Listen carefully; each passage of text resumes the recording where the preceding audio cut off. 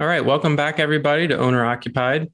We're here with episode 7, and we've got a fantastic episode ahead for you. I'm so excited to let you dive in and get to the meat of what we discussed here. Just to give you a little sneak peek, we start out today's discussion by talking about Section 8 and housing vouchers and how that's affecting landlords and property managers and some of the new legislation that's coming down the pike with source of income discrimination protection. We move on to a really in-depth look at the renter's choice legislation, which has to do with security deposit alternatives and how those are affecting landlords and property managers and tenants as well. We have a great discussion about the unintended effects or sort of accidental outcomes that can happen when legislation like that is passed without considering all of the possible outcomes. Then we move on and talk about some topics relevant for small business. We do a really deep dive on 2 critical KPIs for small service businesses. We talk about the revenue per unit or essentially the revenue per product for a small business owner and why that's so important to have a good understanding of that. And then finally, we wrap up with a discussion about looking at the KPI called direct labor efficiency ratio, or DLER. So stick around. We've got a great show ahead, and let's jump right into it. Good afternoon, Peter. How are you doing? I'm doing great. I'm excited to be here. I'm excited to be here too. How are you? Every week we try and include a couple things. We talk property management and then things more generally small business. I'm excited about what we've got teed up for us today. You were talking this week on Twitter about income discrimination in rental housing. Why don't you tell us a little bit about what's going on in that area? Yeah, I'd be happy to. So let's see, what's a good way in here? So when you're screening tenants to apply to live at a home or an apartment that's for rent,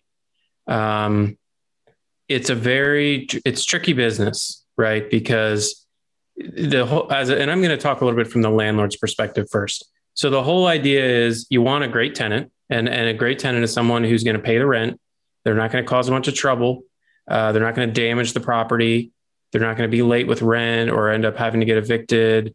And at the end of their lease, they move out. The property's clean and in good condition. That's how every landlord's dream. That's what they want. The problem is people are people, and some people don't behave that way, unfortunately. Some people can't pay the rent. Some people tear up the property and damage it or leave it a mess when they move out. And so landlords worldwide have come up with various ideas on how can we predict in advance the likelihood of someone being a good tenant, or what factors can we use in reviewing rental applications to help increase the chance of getting a good tenant and decrease the chance of getting, quote, a bad tenant. And this is no different than, when you apply for a car loan or a bank loan or a job, you're being scrutinized. Your background is being scrutinized. Okay. Now, housing is a very special transaction. Okay. It's not like buying a banana at the grocery store. Housing has correctly, I think, been called out at the federal level and at the state level as a very special right and a special arrangement between a landlord and a tenant, where the power is sort of concentrated in the hands of the landlord.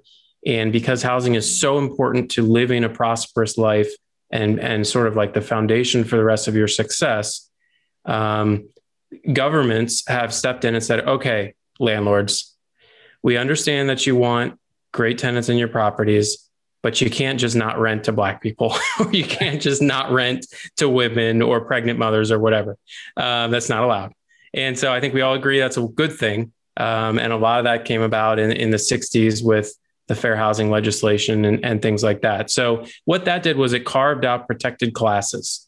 And it's been further refined in the years since, and even at the state levels, where certain classes are considered protected, and you can't discriminate against those protected classes when you are approving or denying somebody for housing.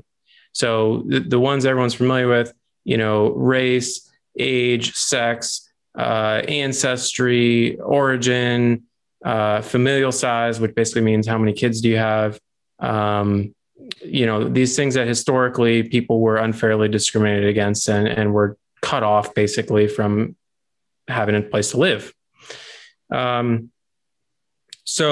And housing, by the way, has a horrific history of discriminating against those people. So it's not like these laws just came about from a vacuum. There was a horrible, horrible history of discrimination in the housing industry, both the rental industry and among mortgage lenders and realtors. And some of that still goes on, by the way.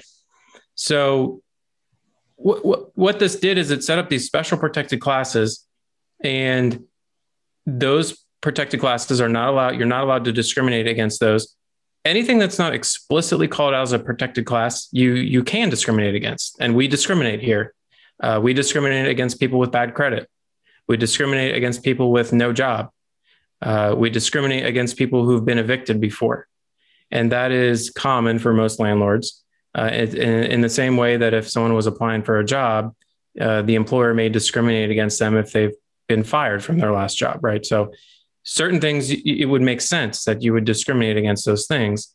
And it's sort of like it's like an opt-out arrangement where if it hasn't been explicitly identified by some legislature somewhere as a protected class, it's up for grabs in terms of discrimination. Okay, so that's the backstory. So where are we today? What's going on? So what's going on is various governing bodies have decided that source of income should now be a protected class. Well, what the heck does that mean? Well, what it means is where does your money come from to pay for your house or to pay for your rental apartment? Well, a lot of people think, well, okay, everyone has a job, or, what does it matter where the money comes from? Well, and I've taken a while to get here, but it really has to do with Section 8. And when you hear Section 8, I think most people have this idea of this government housing, these big towers and big cities. Well, what actually has happened is the Section 8 program, I think, has evolved over time. And correct me if I'm getting any of this history wrong, but it's a voucher program now, which means if you are extremely poor or you're disabled or various other factors, you can go and get a housing voucher, which is like a sort of like a ticket. And then you can take that housing voucher and in theory, apply to live anywhere, good neighborhood, bad neighborhood, near your friends and family, across the country, wherever you want to go. And then the housing voucher, you show that to the landlord and you're like, here's my housing voucher. And the voucher says, we, the government, are going to help pay this person's rent. So why would a property owner not want a guaranteed source of income from the federal government? Like if you, when you said people want their rent paid on time, check. I don't. Yep. Why isn't there a line of property owners battling to get in that row? Yeah, great question. Well, there's a lot of reasons for that. And it's not because they don't want to rent to poor people or they don't want to rent to minorities or whatever. Now, maybe I'm sure there's 1% of landlords or something that have that idea. But the reality is that what I just described sounds great. The problem is in the actual implementation of this program. And the way it's set up is every individual city or metro area has a local administrator that hands out these vouchers. And the vouchers they come with stipulations. And the stipulations are the rental unit is subject to an initial inspection by a local inspector. And if anything's found to be problematic, they'll make you fix it. And then there's an annual inspection as well. And you also have to comply with certain requirements that they want to see on your lease. So they will actually redline your lease and then you have to adjust it. Okay. So what ends up happening is now some cities can have multiple of these agencies. The one here locally is called the Columbus Metropolitan Housing Authority, CMHA for short. So when people hear CMHA, they think Section 8. And by the way, they don't like you calling it Section 8 anymore. They want you to call it the voucher program. So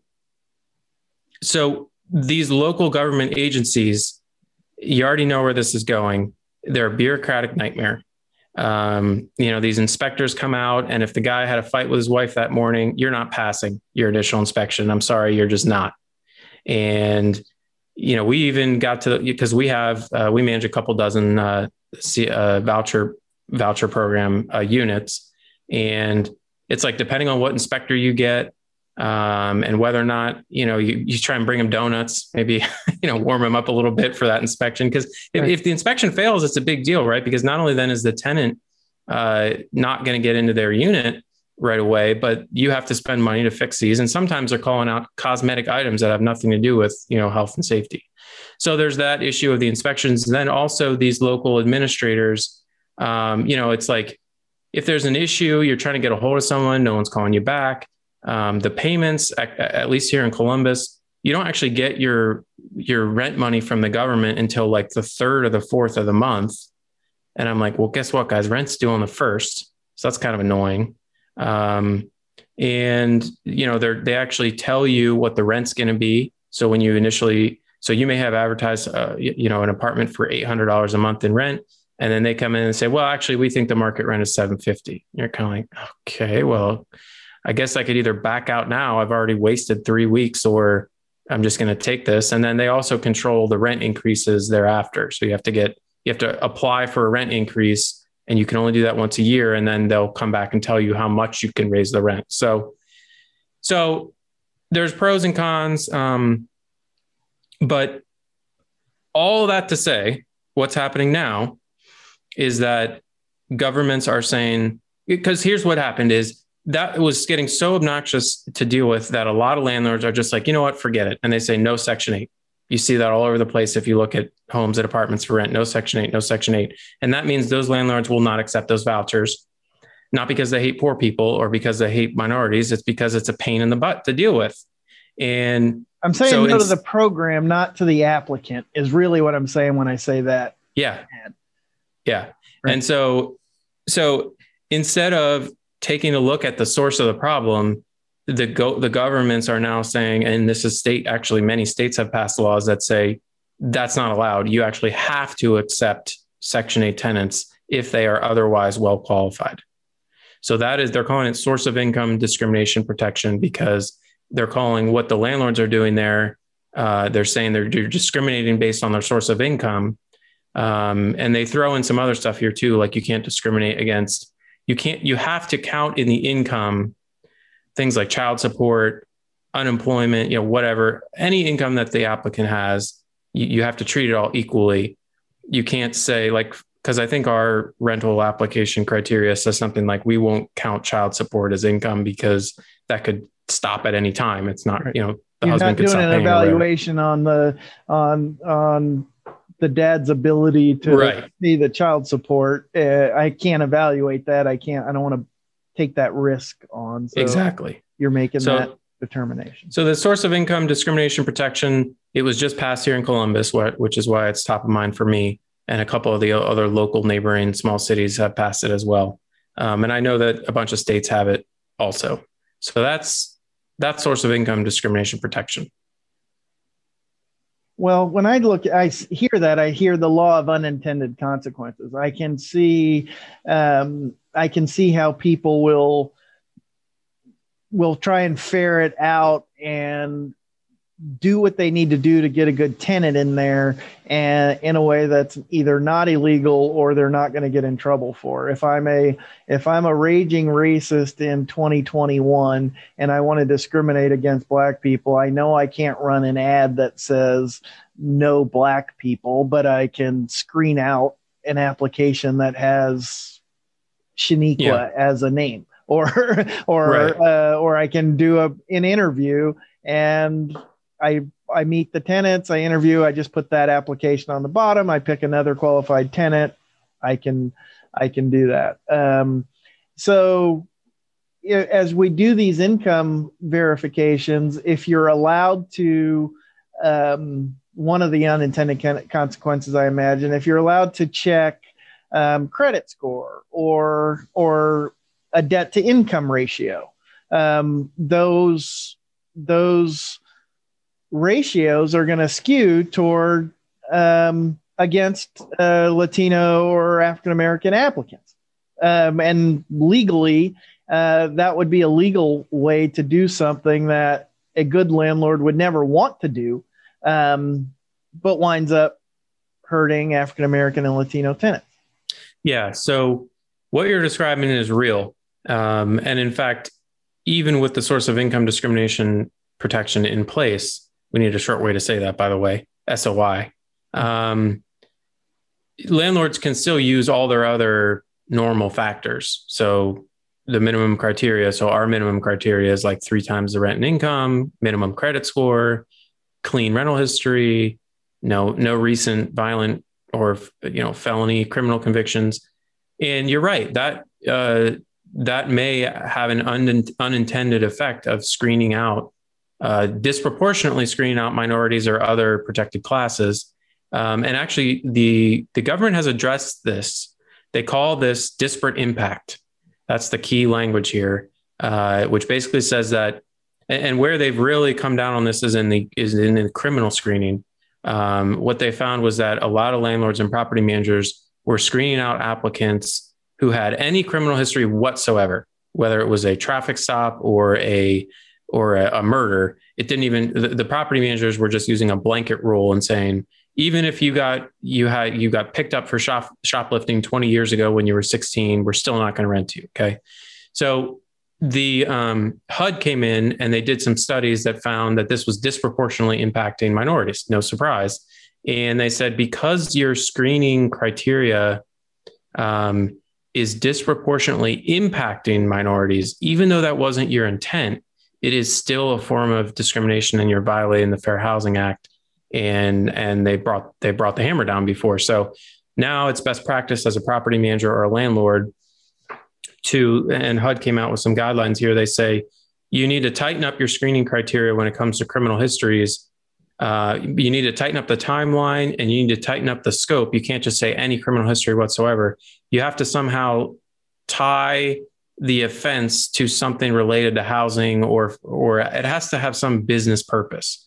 So you're still probably fine if you screen out tenants who have committed a financial crime and been convicted within the last 5 years or have a felony within the last 3 years or what have you. And of course, they don't give you, of course, they wouldn't give you an exact number you can use. It's all hand wavy. But so, yeah, it's kind of a new world out there. So what are the consequences if I've got a second unit, I threw off a little extra income, got a side unit, and I'm doing my best to comply, and I mess this application up in some way that someone claims they were discriminated against, or maybe I did in fact unknowingly violate a rule or a law in this area that I was just unaware of? What are the consequences?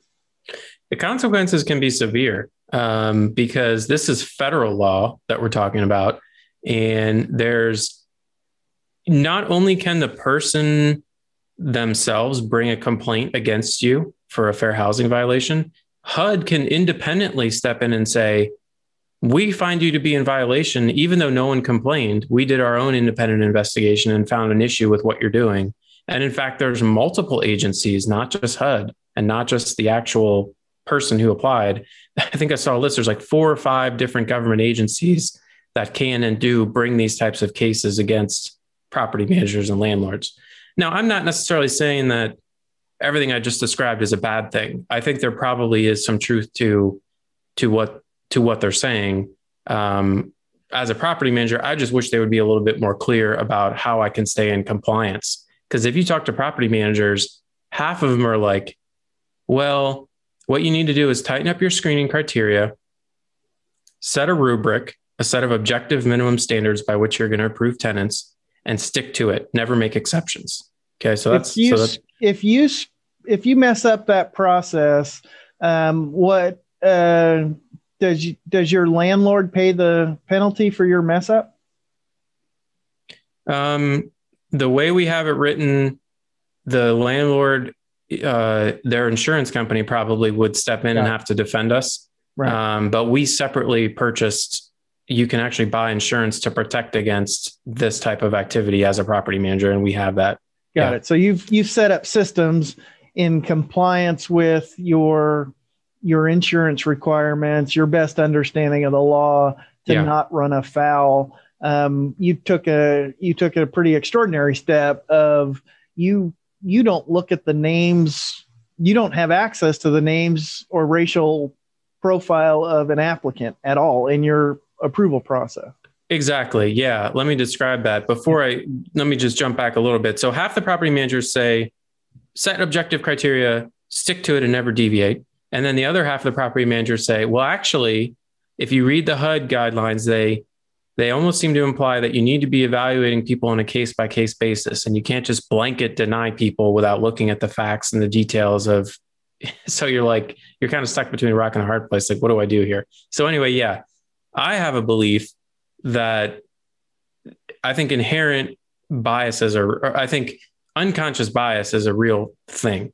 And because of that, and because I'm committed, not only to doing the right thing, but also finding the best people for our homes and apartments. The way we have it set up, when the person applies to live, they fill out the rental application on our website. The leasing agent then, who may have shown them the property, the leasing agent then takes all their information that's relevant and populates a spreadsheet. And the spreadsheet has, the rent amount, the person's credit score, their income, their criminal history, if they have any. There's probably 20 data points that they enter. But the spreadsheet, it doesn't have their photo and it doesn't have their name. So there's no personally identifying, there's no way that. So then that spreadsheet goes over to our director of property management, and the director of property management looks at the spreadsheet and sort of grades it against our rubric for our minimum criteria, and then makes a go, no go decision on approving or denying, having never seen the name, never seen the photo, never met the person in real life. I'll kind of like die on that hill as that's the right way to do it. That's the most fair, and I think the most accurate way to be making these types of decisions for approving or denying a rental application. That makes sense. You also mentioned the renter's choice legislation. What is that? So renter's choice is what they're calling another type of sort of supposedly pro-tenant package of legislation that is related to the security deposit. So, everyone's familiar with the security deposit. A lot of places charge 1 month's rent as a security deposit, and some apartments and stuff, they'll charge a little bit less. But renter's choice is legislation that forces a landlord to offer alternatives to a traditional 1 month's rent security deposit. And there's several cities around the country that have already passed legislation like this, and there's more and more taking it up every day. And usually the way it looks is the landlord has to offer the tenant to either pay half of 1 month's rent as a security deposit upfront, or the full security deposit over a period of monthly installments up to 6 months. So instead of taking the full thing up front, the landlord would receive it over 6 months. Or the third option that's often thrown in there is offer the tenants a security deposit alternative insurance product. And I have a huge long blog post. I did a deep dive on these options. I won't get into that here, but there's these new products that have come out that basically the tenant pays a small monthly fee and they essentially have an insurance product or an insurance-like product that's supposed to cover the landlord and take the place of the security deposit. I read that blog post and we may bookmark that for a later conversation, but I viewed that, and I know I look at it and say a 1 month deposit never seemed adequate protection for the damage that could occur.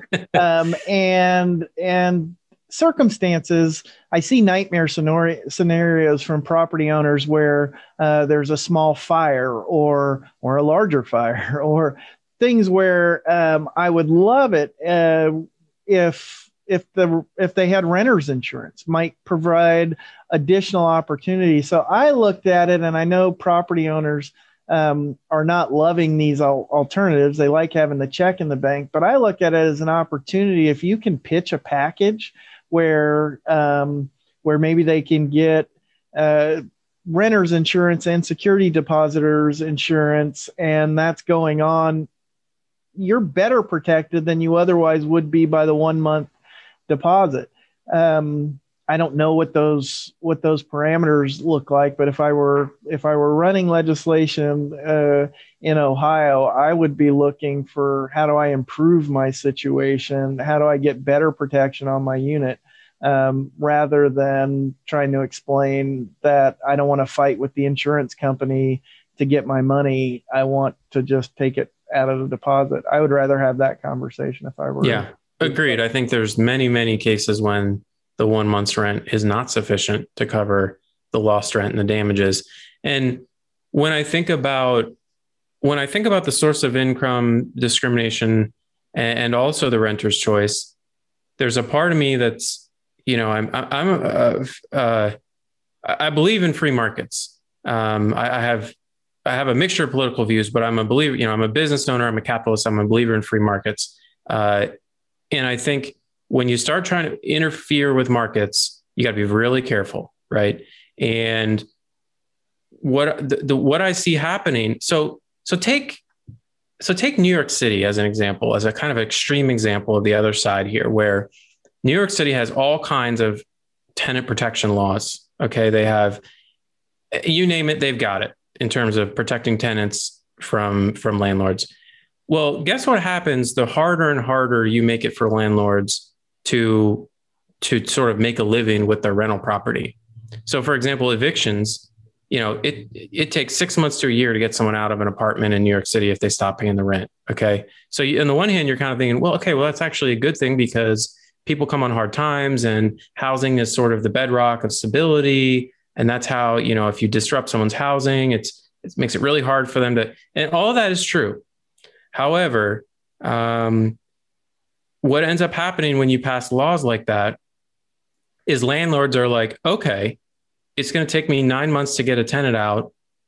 I am going to screen the hell out of anyone who applies to live at this apartment. Right. And they're going to need to have like an 800 credit score, 4 times the rent and monthly income. And so all that ends up happening is the consequence of a bad decision goes up, the criteria get more narrow, and you get an unintended consequence of excluding people who would have had no issue if you just let them in. If the barrier to moving on from a bad decision were lower, you could take more risk in who you're renting to. Exactly. And that's what gets left out of these discussions is the very people you're trying to help, which is kind of folks that are like on the edge of making it financially. The harder and harder you make it for landlords to operate their properties, the stricter and stricter and stricter their standards are going to become for accepting those tenants. So as a counterexample to New York City, I'll use my own state of Ohio as an example. Ohio is a fairly landlord-friendly state in the grand scheme of things. They still have plenty of landlord-tenant laws on the books. But because of that, if you talk to landlords and property managers, and if you're a tenant looking for a place to live in Ohio, it's fairly easy to find a landlord or property manager who will work with you if you have a marginal background. So if you have a ding on your credit, or you have kind of a shaky job situation, or just some sort of imperfection in your past, because the Ohio landlord knows, hey, if this guy is an issue, I can get him out in 6 weeks, 8 weeks. I'll have my apartment back. Yeah, maybe it get a little bit messed up, but at the worst case, I'm losing 6 or 8 weeks of rent. Then I have the security deposit. I'll get the thing turned over and I'll get it rented out again. So because of that, they're willing to take a chance on like a marginal tenant, or they're willing to take a risk on someone who just needs a second chance. But if you throw all these laws on the books, that's going to evaporate. And suddenly it's like, no, actually, we're not renting to anyone at all who doesn't have a 700 credit score because we can't take the chance. Right. So that's exactly the opposite of what I think we're trying to accomplish here, which we all agree it's a laudable goal to make housing more within reach for more people. We've had some success pushing back in California against some tenant right activists, and we don't always win in the press or in the public statements, but I will often have these conversations and show progressive legislators the impact of some of the rent control legislation. San Francisco, Berkeley, Oakland had really large, diverse populations. And as you instituted each of these measures, you saw minority population shrink. And it wasn't because people explicitly had malice. That has happened over the years, but in those communities, that wasn't the motivation. They thought they had good intentions, but that law of unintended consequences is undefeated. Yes, agreed. So those things. But for you, this increases what you talked about in the past. You know about how much money per door you're going to make, and you wire that in over the course of more and more knowledge with more and more units over more and more time. Those really get dialed in, those key performance indicators. And that's not just for property management. That goes for a variety of different businesses. I've been reading since a podcast a few weeks ago that we were talking through that and trying to figure out what that is for both my existing business and then for things I'm looking at in the acquisition space right now, the printing. We just entered escrow on the first printer.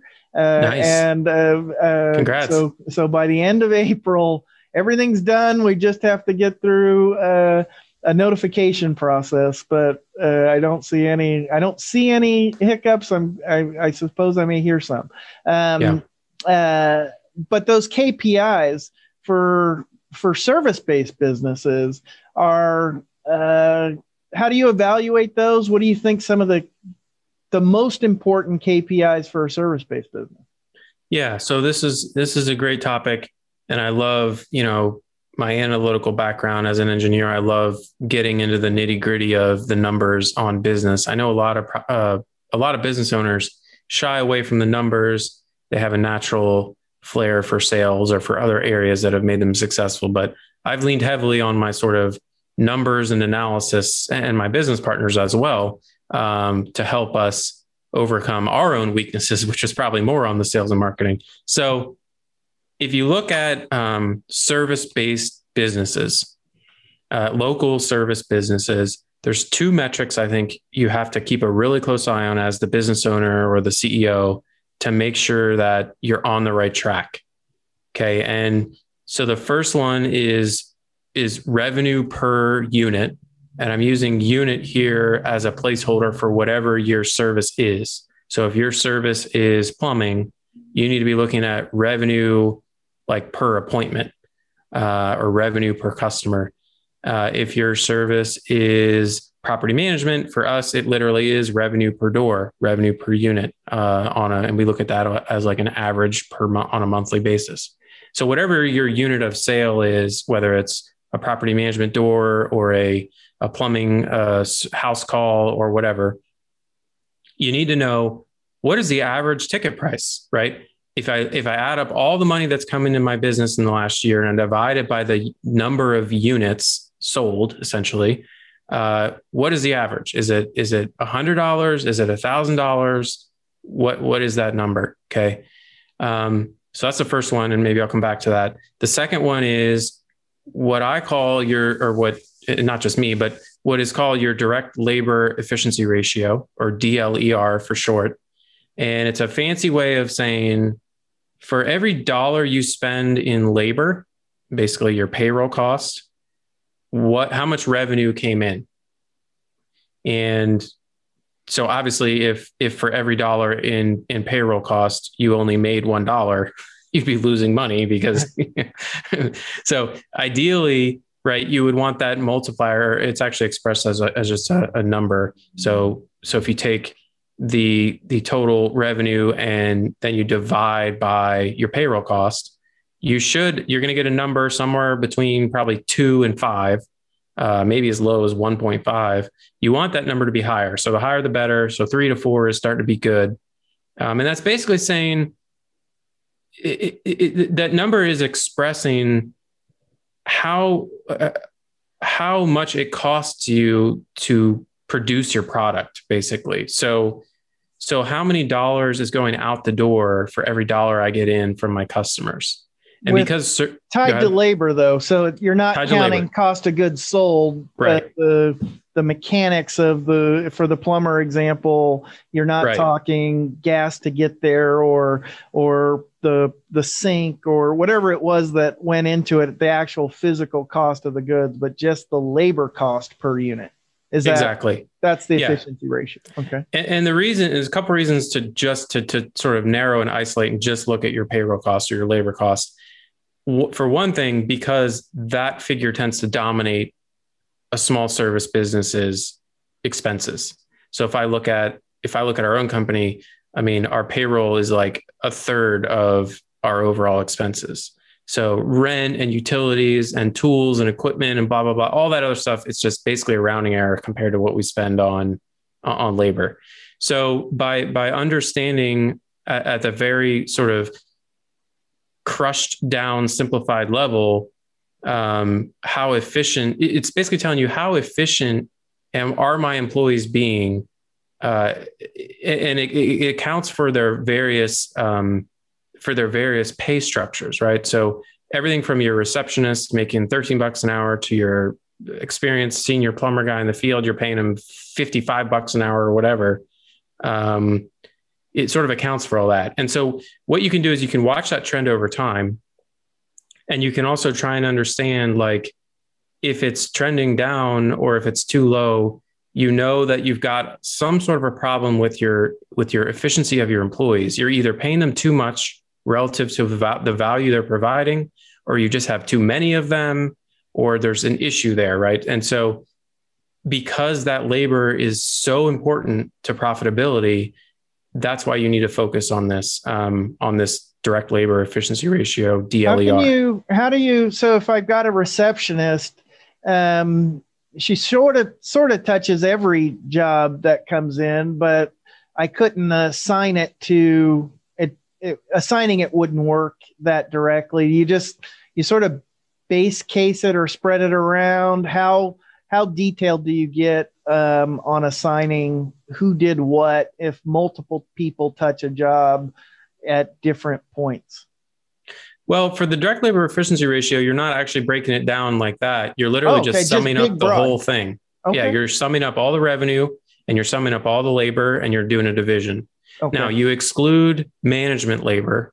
So if you have a manager who's overseeing the store or something, you don't include that, and you don't include your labor, presuming you're not primarily engaged in operations. Okay.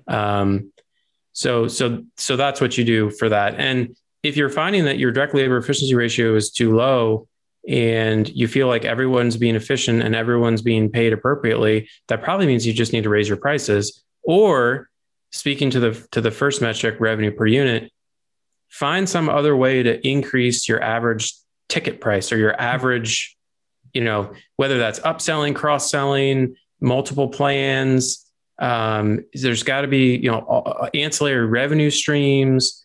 You may have to get creative to try and figure out, how can I make more dollars per unit? Because the thing about these small service businesses is every dollar of revenue you add, so given a steady state of your business is operating and it's chugging along, every dollar of revenue you add is like pure profit. And so by only increasing your prices by, say, 5%, you may be doubling your profits, right? Depending on how that's structured and what your current profit margin is. So that's why it's so important to keep an eye on this like unit economics, which is like this revenue per unit. That makes sense. And I was thinking of it on each product line, but if I know what the margin is on those various products, I can at least target my sales team to say, let's target selling these higher margin items. But if I don't know what those margins are, or it's all a conglomeration, I can focus too much on the revenue number and just increase the size of the revenue, which it would be an inefficient way to approach this. If I had drilled down a little bit more on what it cost me to do X, Y, or Z, I can drive higher profitability by understanding this labor efficiency ratio. Yeah. And on the revenue per unit, I think it's fun to go through this, because the exercise of first figuring out what is my revenue per unit on average, that's an interesting number to figure out. And then you're like, okay, well, how do I increase that? It's a fun, creative process. And the goal is not to soak your customer for every dollar they've got. The goal should be value additive, right? You should find a way to add value to the customer's life in a way that's relatively easy and inexpensive for you. So let me use plumbing as an example. Let's say you ran a bunch of numbers and you found out that your average house call was $400. And that includes everything, because sometimes you're going there and you're doing nothing other than fixing a leaky pipe, and it's it's $80. Other times you go and you're replacing a whole hot water tank and it's $1,500 or whatever. But whatever it is, let's say it comes out to what did I say? 400? 400. 400. Okay. Okay, great. So now you know it's 400. Interesting. What could we do to drive that up? Well, I can think of a few things right off the bat. The first thing is I would be training my techs to be looking for ways to make my customers' plumbing home experience better. So for example, when they're replacing a garbage disposal, maybe the plumber presents 3 options like good, better, best, and takes a few minutes to explain the benefits of investing in a better, higher end garbage disposal. Well, it's going to be quieter and it should last longer and blah, blah, blah, blah. Or maybe while he's there, he says, hey, we're running a special this month. Where I can do a complimentary plumbing and sewer inspection of your whole home and try and preemptively identify any maybe leaks you didn't notice or code violations or other issues, so that you could possibly head that off. And because I'm already here, you can see where I'm going with this. Right. It would be easy once you understand what you need to do to get creative and try and improve that. And you can pull in your people too, right? Because your plumbers may have great ideas about how they could, because they may have people asking them, maybe it turns out that half the time they go to a house call, the homeowner's asking them, hey, would you look at this? Would you look at that? But the plumber, because his mindset has always been, well, you got to get to the next job. You got to get to the next job. The plumber has actually just been saying, no, I got to keep going. Call the main office if you want that. Well, that's a huge opportunity then to say, well, actually, what if we did 3 calls instead of 4 per day, but we targeted higher? So anyway, I'm getting all excited. I'm going to go buy plumbing business. Your tech, how do you train your tech to be a salesperson, or how do you incent them to give your customer the best service, which would include this diagnostic stuff, and raise the average ticket price so that it's good for your customer, it's good for your business, and ultimately, I think if you aligned your incentive structure, it would be good for the tech as well. Exactly, and there's definitely a way to do like a revenue share on an upsell. Yeah, and I know plumbers are doing that. Good. Well, those are two ratios that I think that people can get their mind around. And I can see where if you drill down on that, you can make decisions, shape your business in a way that's going to add value for everybody in your chain. Yeah. All right. Anything else for today? I think that's good. That's a lot of value packed into a few minutes. The audience will let you know if they, and so we'll see. Yeah. Well, I know I got something out of it. Great. And, as we wrap up, we want to encourage people, if you're listening and you like what you hear, let us know. If you hate what you heard, let us know. Please do share, comments on social media. You can find us both on Twitter. I'm twitter.com/PSLoman. And I think, our Twitter is in the outro in the show notes. So yeah, we welcome your feedback. We want to make this, the whole idea here with what we're doing is, Russell and I, we want to give back to the small business and real estate community that's been so helpful for us over these years, and try and share what we know in a way that's, useful and valuable for the audience. So we welcome, ideas and feedback on how we can do better with that.